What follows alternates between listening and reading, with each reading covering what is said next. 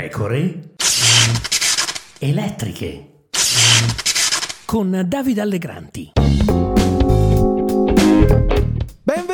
Benvenuti, qui Davide Allegranti, nuova puntata delle pecore elettriche. La sinistra mondiale, quella degli scrittori, degli intellettuali, dei cantautori e dei cineasti impegnati, è abbastanza tiepida su Israele. Non si espone o se lo fa parteggia per chi è ostile a Israele, evitando accuratamente di condannare i terroristi di Hamas. L'accusa è di due intellettuali per l'appunto, uno è Yuval Noah Harari, storico israeliano, autore di bestseller come Sapiens e Homo Deus. L'altra è J.K. Rowling, la creatrice della meravigliosa saga di Harry Potter. Harari ha appena firmato una lettera resa pubblica dal Guardian per condannare l'estrema insensibilità morale di chi è sempre pronto a schierarsi per le minoranze più svantaggiate, salvo poi dimenticarsi di Israele, degli israeliani e degli ebrei quando c'è di mezzo Hamas. Harari, che ha avvertito il senso di tradimento e di isolamento della sua gente, che ha uno zio e una zia che vivevano nei kibbutz attaccati dai terroristi di Hamas lo scorso 7 ottobre e che si sono salvati solo perché sono riusciti a nascondersi per tempo, non ha mai risparmiato critiche feroci a Benjamin Netanyahu e al suo governo. In questo sta la grandezza della libertà garantita dalla democrazia, che tiene conto della complessità della società, consente la rappresentanza, la nascita di governi di colore politico diverso e non reprime le minoranze né affossa la libera circolazione delle idee.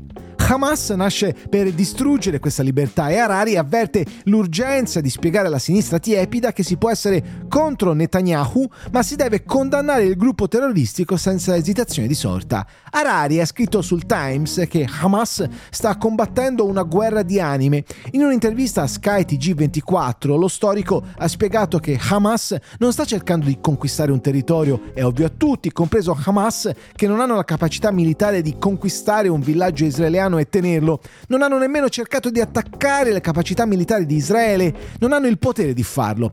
Quello che hanno fatto è stato attaccare soprattutto villaggi civili e massacrare intere popolazioni, non solo uccidendo civili ma torturando e giustiziando le persone nei modi più raccapriccianti che potessero immaginare e assicurandosi anche che tutto questo venisse pubblicizzato e raggiungesse un vasto pubblico in Israele e fuori. Ora, ha spiegato ancora lo storico israeliano, abbiamo sempre più storie di orrore inenarrabili che provengono da quei villaggi. Questo è stato un comportamento intenzionale perché non volevano solo uccidere i civili, volevano seminare l'odio e la violenza nelle menti e nelle anime di milioni di persone per assicurarsi che non ci sarà mai la pace. Questo è l'obiettivo di Hamas.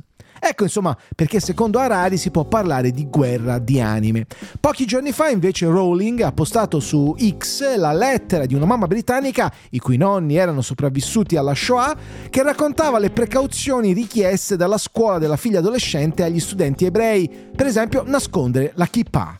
Avevamo detto mai più, la Gran Bretagna era un rifugio sicuro. Ora, dopo il più grande massacro di ebrei dai tempi dell'Olocausto ai bambini ebrei britannici, viene detto di nascondere le loro identità quando camminano per andare a scuola per la loro sicurezza. Sarebbe necessaria un'indignazione di massa, ha detto Rowling. L'indignazione tuttavia scarseggia stavolta, eppure è il sentimento prevalente delle nostre società o quantomeno dei nostri social. Ci si indigna per tutto, si fanno raccolte firme, si scrivono appelli, ma stavolta no, l'indignazione è selettiva.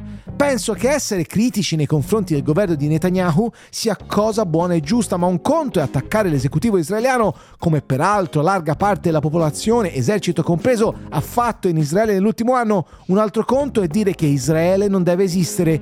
Peraltro, non confondiamoci, l'antisionismo nasconde neanche troppo velatamente uno strisciante antisemitismo e l'ignavia delle classi dirigenti intellettuali dovrebbe far indignare, stavolta per davvero, la pubblica opinione. Ma il caso Harvard, con oltre 30 associazioni studentesche schierate contro Israele, insegna che persino le elite che formano i presidenti degli Stati Uniti d'America sono fortemente sopravvalutate. Ciao, le pecore elettriche tornano lunedì.